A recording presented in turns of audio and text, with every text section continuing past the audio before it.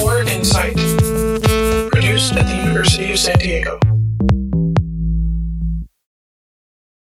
So April is National Poetry Month, and poets take on the challenge to write a poem every day of the month, you know, just to kind of keep the juices flowing, keep the creative juices flowing. And we all kind of just have this community where we all share on social media and just kind of read, and we're just immersed in poetry for the entire month. And this was one of the poems that I wrote during the month. And she asked me what the title was, and I forgot what it was for a second. It's ASD, but the title of the poem is ASD. And just a quick one before I get into my second piece. I had open heart surgery when I was 3 years old. The scars still rest on my chest like a comfortable lover. My mother was anything but comfortable when I got it. I remember her crawling into my hospital bed, holding me like a high note from her favorite song, praying I'd live to hear its chorus once again. The surgery and recovery were both successful, but I remember pacing myself with physical activity. I was chasing my sister around the living room once, and she hurdled my father's favorite chair in an attempt to escape.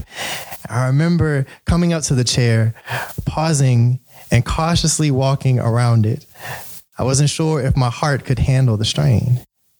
And as an adult, I've approached romantic relationships in the same fashion, avoiding taking leaps while chasing twin flames, not sure if the stitches in my chest would hold, exposing an organ whose keynotes were out of tune. But you found a way to worship in my cathedral, tugging at my heartstrings until they produced a joyful noise of laughter, a prescription you could only feel during a time my smile was labored. Your kiss strengthened my resolve, your scent an intimate plaything, your eyes undid the sutures of my soul and watched it bleed. Thank you. So shifting from that energy. So the second piece is called Curve, and we're coming up to, you know, the Valentine's Day,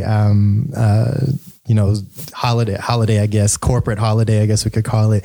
And as much as it is a celebration of love, for a lot of people, it's a celebration of being alone and not having somebody to share the space with. So this poem is in the spirit of anybody who's ever been rejected before. So here we go, Curve. So a curve is mathematically defined as a continuously bending line with no straight parts.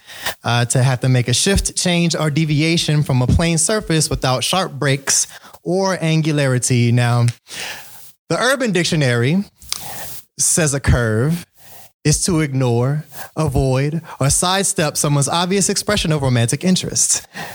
Y'all, the first time I got curved was at a skating rink when I was 13. I approached this girl.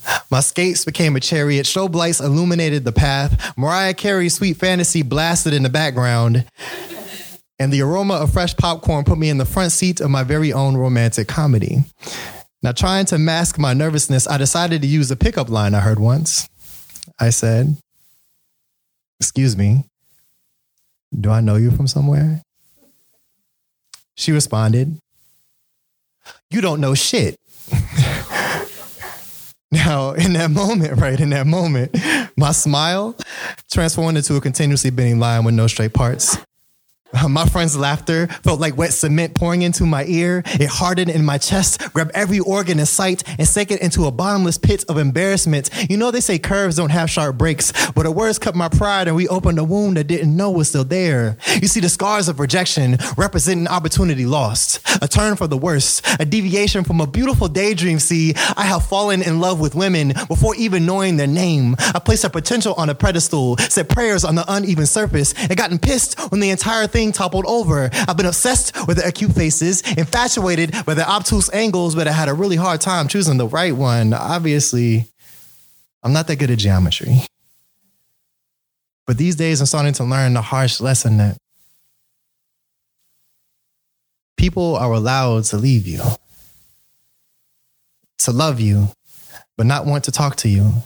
to fall in love with someone else and move on and do whatever they need to do to become a better version of themselves. But that also means we can do the same. We can fill the empty space they left with our own presence. We could get reacquainted with a child staring back at us in the mirror. We can laugh and sing for no other reason than to celebrate the fact that we are alive and let hope be the percussion that makes the blood march through our veins. Yes.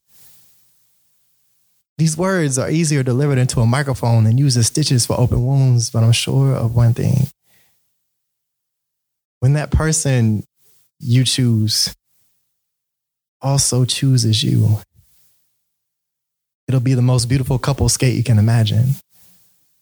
And you approach each curve of that rink hand in hand, your smiles, two continuously bending lines without break, without angularity, bringing everything full circle. Thank you.